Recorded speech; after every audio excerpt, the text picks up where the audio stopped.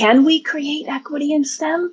Absolutely. The thing that always touches me the most is when students in one country get to learn from someone else somewhere else.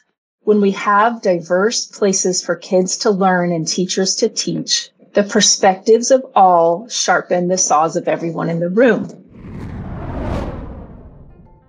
The topic of today's podcast is Increasing Equity in STEM, a conversation with Kerry Warnock.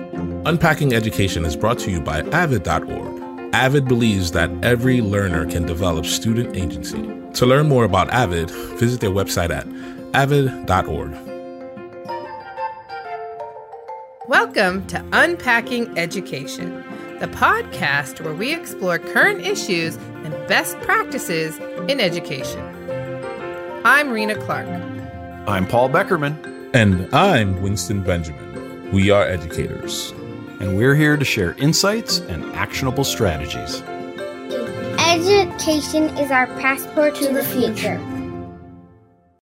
Our quote from today is from the K-12 Computer Science Framework. It says, equity is not just about whether classes are available, but also about how those classes are taught, how students are recruited, and how the classroom culture supports diverse learners and promotes retention. What are you thinking? What's your response, Rena or Paul? Well, I'm coming in with that elementary lens, and I think it goes even deeper than this quote. It's also about how we provide on-ramps, engagement, and relevance around computer science to all students. So it's about how do we help connect it to what students care about, the types of problems they want to solve. Because once we provide that on-ramp, they can access it and get into other courses. And there's a lot of work to do around, we've talked about meeting students where they are bringing CS to them rather than having them go to CS. Yeah, I like that. My reaction's similar, Rena. I think the quote hits on the importance of seeing equity in a multifaceted way. Yeah, we can offer classes, and ironically, that might even be the easy part. But then what do we do with that? What do we do within those classes? How do we get kids into those classes? How do we give them not only the on-ramps, but the off-ramps then into careers from that place and give them the opportunity knowledge that Avid always talks about? I think it is a multifaceted problem and approach. I appreciate everyone talking about the multi-dimensional nature of solving this problem. There's no panacea, one magic bullet that can actually give us a solution. So I appreciate attempting to identify so many different avenues and venues to solve this problem of creating equitable classroom. But today we have a special guest, Kerry Warnock, an educational consultant, STEM leader, and avid advocate. Kerry, would you like to share your thoughts on the quote before we start, or what are you thinking? Yeah, absolutely. Thank you, Winston. It's not about just what's available, because we can offer hundreds of courses all day long. It is about who is missing in the chairs. So for me, it is truly wall-to-wall equity, access, and opportunity for all. It means we're looking at all. And so I think I really just, I don't know, I got really stuck on that part about what's available, because we can offer lots of things, but we have to see who's missing from the chairs. Because that's a good point, because that thing we offer may still not reach those who've been missing. That's a really excellent point. I appreciate that. Welcome to our conversation about unpacking education, talking about wall-to-wall STEM engagement. So could you tell our listeners a little bit about yourself, and also what drew you to STEM? Why is it such an important part of your career focus and advocacy? Well, I've been a passionate educator for a couple of decades now, and I sort of walked into the STEM world when creating magnet schools. And a lot of the research in magnet schools said that we were missing the E in STEM. And so I really started digging in on why is that, and what can we do to solve that problem for kids and teachers. And so that's kind of where my interest and passion came in for STEM and also for equity. Appreciate that. And can you maybe elaborate a little bit more on, you said a focus on equity, but how did you get into equity work, especially around STEM? So I had this mentor named Dr. Stein, and she had been involved with magnet schools for decades. And she helped to create Magnet Schools of America. And at the time, she was a third-party evaluator for the grant that I was working under. And I had no idea she was famous. I had no idea that she was someone very important in magnet schools. And then after I came to know her, I realized, wow, she is a powerful person in the equity and diversity world.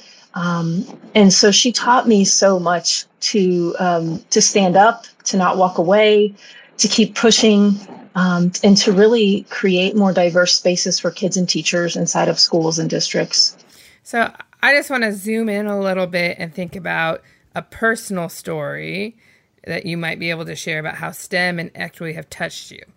Yeah, so, I've been able to work on STEM programs around the world and really scale some of those programs with students all over. And so the thing that always touches me the most is when students in one country get to learn from someone else somewhere else who lives a different way, who has a different educational system, who their life is just completely different. And so what touches me is when those teachers connect and when those students connect and when those district champions connect with each other and we all learn something. And so I have friends and colleagues and contacts, who live differently than I do. And I appreciate that about them and they appreciate that about me. And so that really touches me when we can connect all over the world.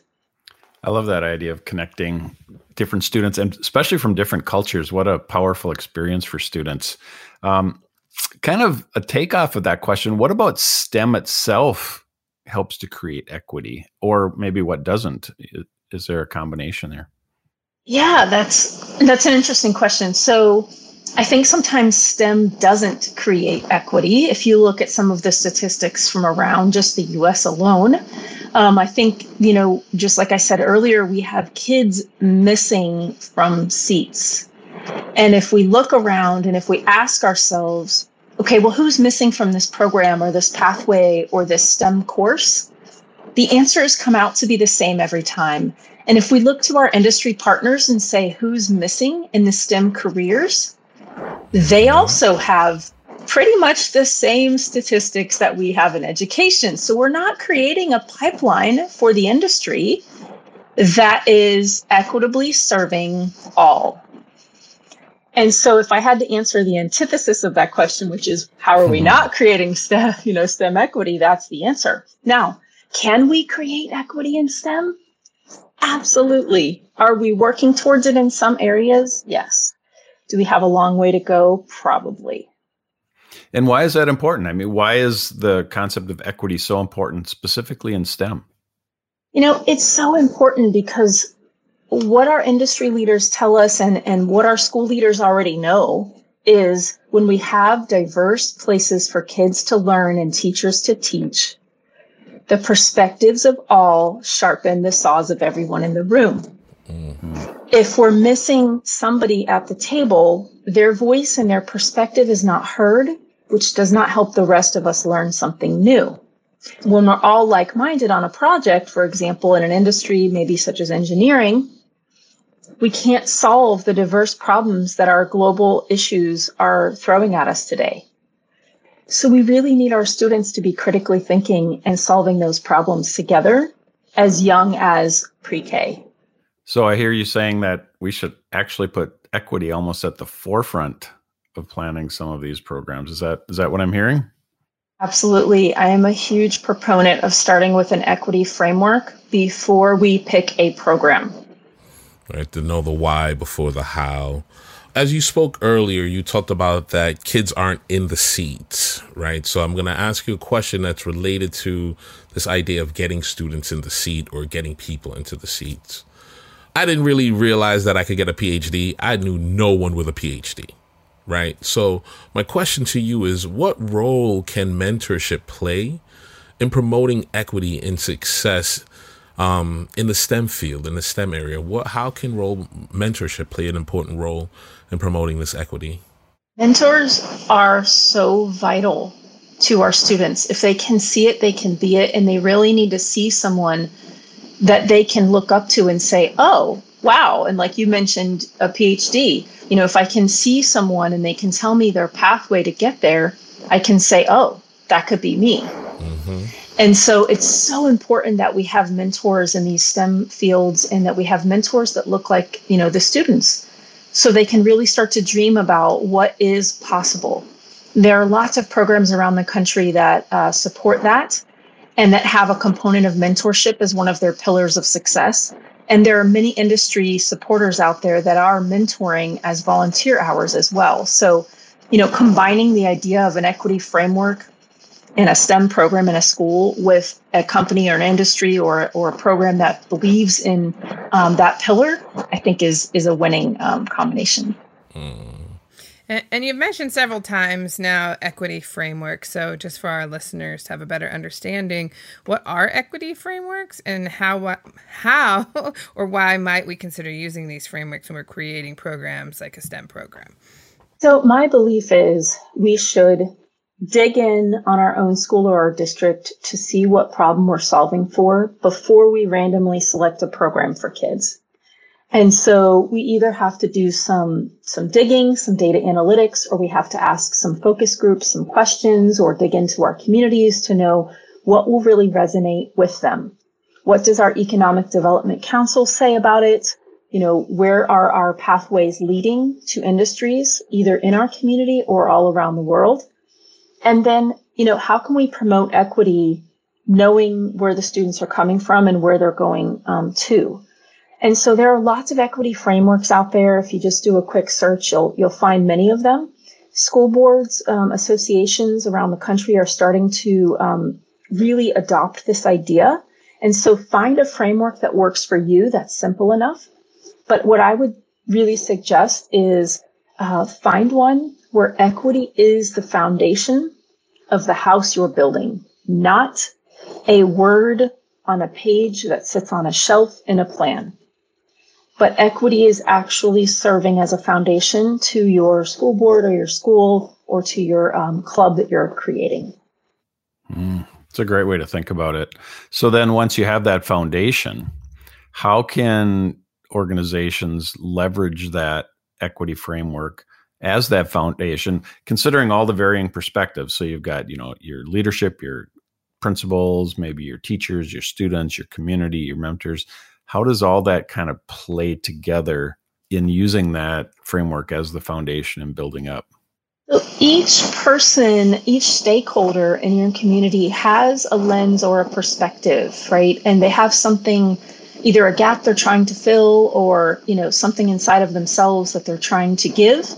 And so finding each person in that community to say, okay, what do the students want? What will be attractive to students? And we will get a diverse population of kids to be in the program. How can we market and recruit that is equitably serving all so that they do see people like themselves in the program and they see themselves being successful there?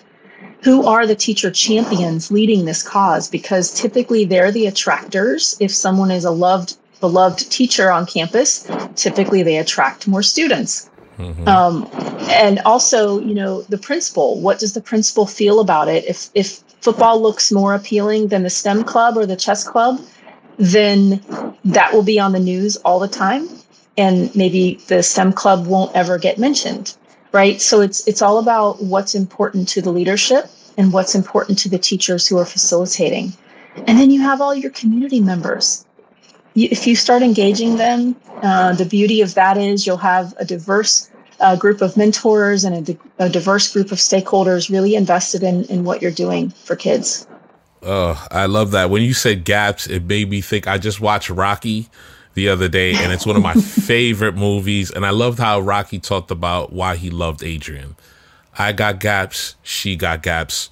We fill in each other's gaps, right? So this idea of working together as a community in order to develop something that's bigger than both of your parts, right? Like, I love that idea.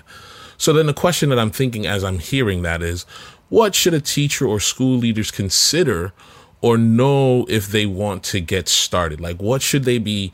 Well, how do they know what Rocky knew? I got gaps, right? How do they dig into those gaps, right, in order to bring STEM programs into their schools or become more equitable in the delivery of their STEM programs? You know, when I did national boards a few years back now, knowledge of your students was one of the main ideas. And so I think that as the leaders of the school, they really have to have knowledge of their students, who is in their building and what are the gaps and how can we fill them? And an interest club or something like that, or a new program or a new course or a new pathway might be that thing. But it does take time. And I think that you have to know your gaps and then you have to know your strengths. So you have to know the teachers on campus who can really be those gap fillers. And you also have to know the teachers who will sabotage and the community members who might sabotage, so that you can begin to create a campaign around this is equity in STEM for all of our students.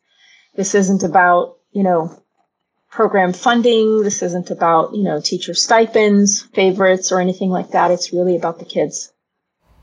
I appreciate that. Thank you for providing not only an idea, but also a planning step, right? Thinking about who not to invite is also a very important part. I just kind of want to add something. So in my role as a STEM facilitator, it's actually looking bigger picture, larger district. And yes, we need those leaders in the building, but also how you have to be intentional, because time is precious, but having those instructional minutes, being intentional that students aren't being pulled out during STEM, science time, so there's also those things looking at a larger planning level of how do we provide access and resources, so that our teachers can, I'm going to be honest, like our elementary teachers teach 7 subjects now with SEL and math and reading and writing and so how can we support them as well? And demystify this idea that STEM is, you'll hear, oh, I'm not really a science person, and they hear that math, and I'm like, don't say that. Right. Don't say it's a tricky problem. But how do we empower our teachers so that they can feel like they can empower students? There's lots of different levels, lots of different layers. And as you said, Winston, lots of different gaps to fill in. You brought up a really good point. A few years back, I had been part of a grant writing team, and we were awarded a federal grant, and the schools were going to become STEAM schools, all with a little bit of a different twist.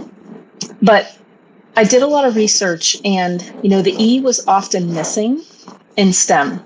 And the reason for that, through focus groups and interviews, was teachers didn't feel equipped to be engineering teachers. And then the A was super important in STEAM, because the A is, it's not just the arts for art's sake, but it's actually about that critical thinking, the artist's habits of mind. It's about, innovating and designing and creating.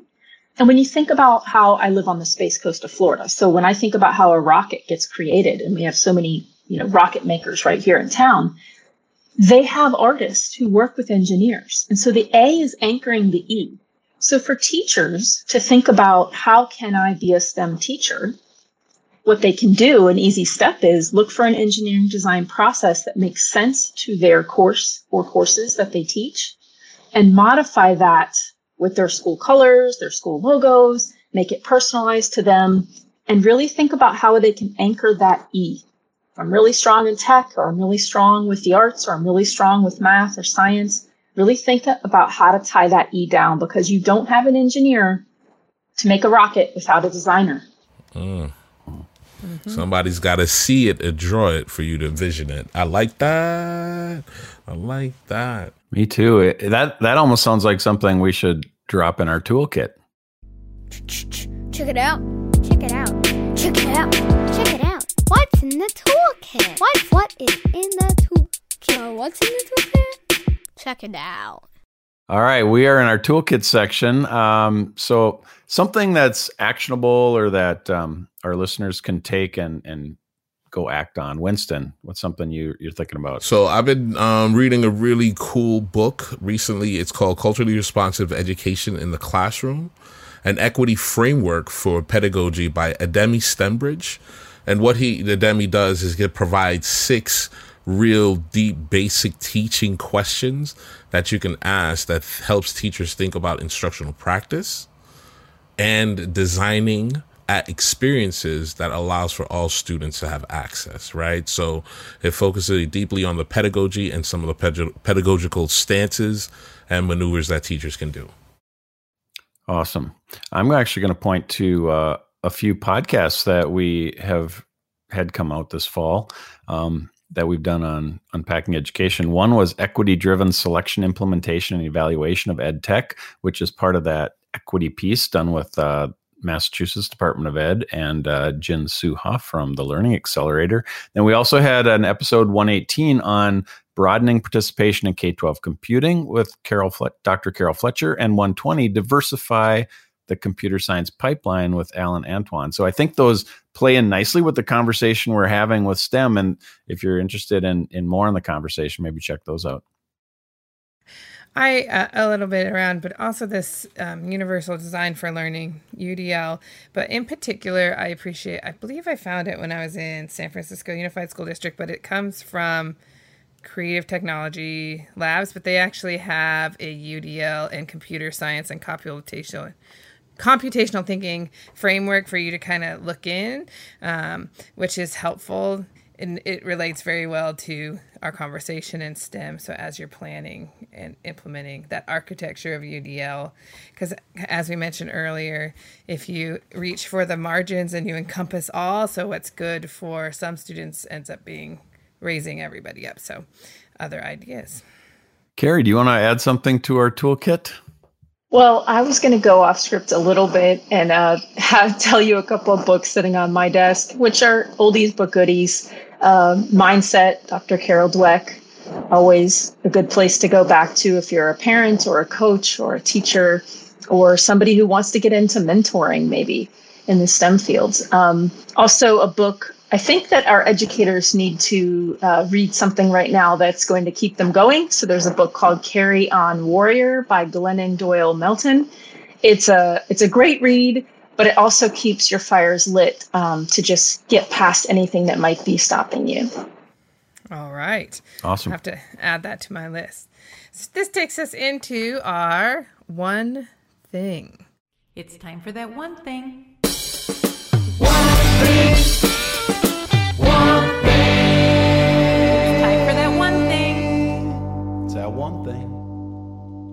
So let's get started with you, Winston. What's your one thing, your one takeaway from this episode?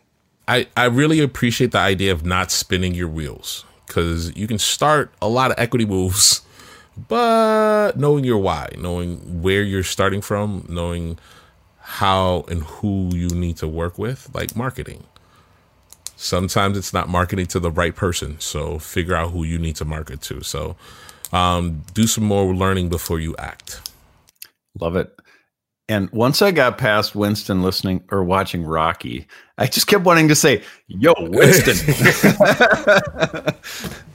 Or cut me, Winston. Or actually, you have to say that to me because I'm Polly, right? Oh. Once I got past all that, I was thinking about when Carrie was saying the E is often missing in STEM, which seems so ironic to me because when I think of STEM, I think of that engineering piece almost first, but that's really an interesting viewpoint. And then the anchoring the E in all these multiple ways, especially, the A you said in STEAM, because I have a son who's an art major. So he's totally would be that designer and that artistic vision of what's going with it too. So I really appreciated that piece. Yeah, I also think of the E first in STEM, which is interesting to think about, and just how you can incorporate that engineering design process into so many different content areas. But for me, I just really appreciate that who's missing in the chairs and how when we bring multiple perspectives, have such diversity, it actually sharpens and enhances everybody in the room. And especially when we think about, this is industry. It was interesting because I just did a deep dive into some data as well, and it looks the same. We are just helping the pipeline perpetuate right now with some of our data. So it's interesting. if we want to provide, we talk a lot about AR, all these different things happening right now, and we want to have different perspectives, different voices, different people designing for all. So we need to help change who's going into industry. Carrie, what's your one thing? Like one final thing to leave our listeners with. I would just say, dig deep, find somewhere that you can go volunteer, even if it's an hour a week. Give up one lunch break, give up one coffee stop, give up whatever it is, just an hour a week, and give back somewhere. And then once you're involved, find a way to stay involved. I love the industry tip for all of those who are thinking about coming into education from the computer engineering world. We welcome you. We got a whole area that's dedicated to y'all, STEM and STEAM. So you can always bring yourself to a game, a system that really helps you change the world and do some really cool things. Maybe take the knowledge that you know and pass it on to another person and be that mentor to help a kid see something that they never thought they could see before. So as you are doing your thing, listening to this podcast, we hope and say thank you so much for tuning in. Hopefully some of the conversations that we have push you to think a little bit and push you to act. As we all know, equity is about action. So please take one step forward. Let's try to do something different. Thank you for your time. Thanks for being here, Carrie. Thanks. Wall-to-wall equity and access opportunity for all. There you go. There you go. Thanks for listening to Unpacking Education. We invite you to visit us at avidopenaccess.org, where you can discover resources to support student agency, equity, and academic tenacity to create a classroom for future-ready learners. We'll be back here next Wednesday for a fresh episode of Unpacking Education. And remember, go forth and be awesome. Thank you for all you do. You make a difference.